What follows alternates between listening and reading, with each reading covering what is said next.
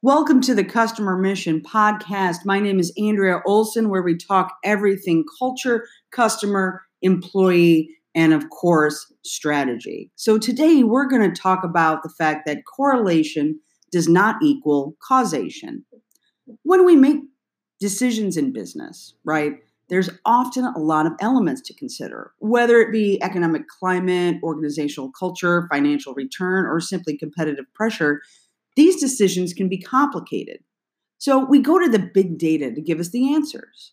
But the data itself can't provide you with the right answer, but just simply more elements to consider when making the decision. And this is very important to know because we have an obsession with data and oftentimes lean on it to justify decisions, whether it be spending more money on digital advertising or investing in a new acquisition. But however, the data isn't the magic bullet we often think it is. We need to look deeper and not only learn how to better understand what data is telling us, but more importantly, what questions to ask. So, for example, an organization might be looking for ways to build up their sales numbers.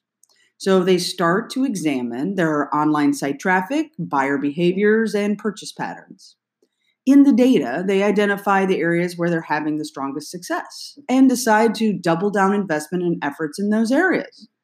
However, the problem is the data is only the data.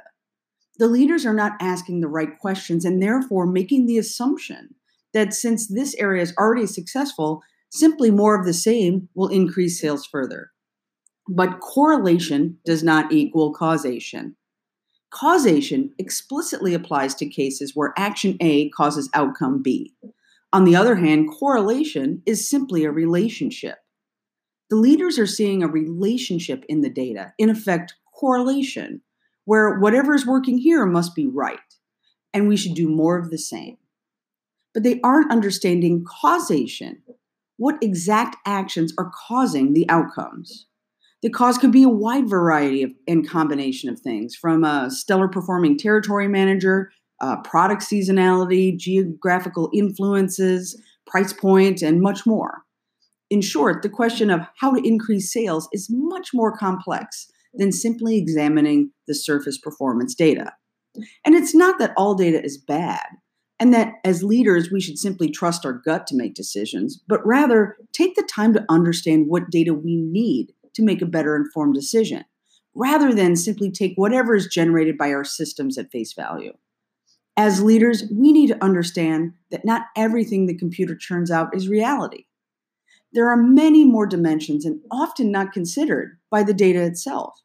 If you don't fully understand the idea or challenge you want to address, how do you know what kind of data you need, how much, or what other critical questions you should be asking?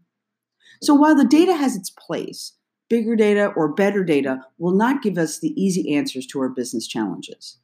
Mindlessly collecting and processing it can lead to misleading conclusions and build correlation assumptions instead of causation-driven ones. And it definitely doesn't lead to understanding.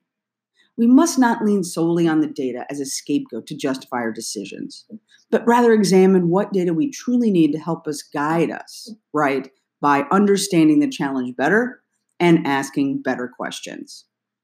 This has been Andrea Olson with the Customer Mission Podcast. Thanks for tuning in and look forward to having you back next time.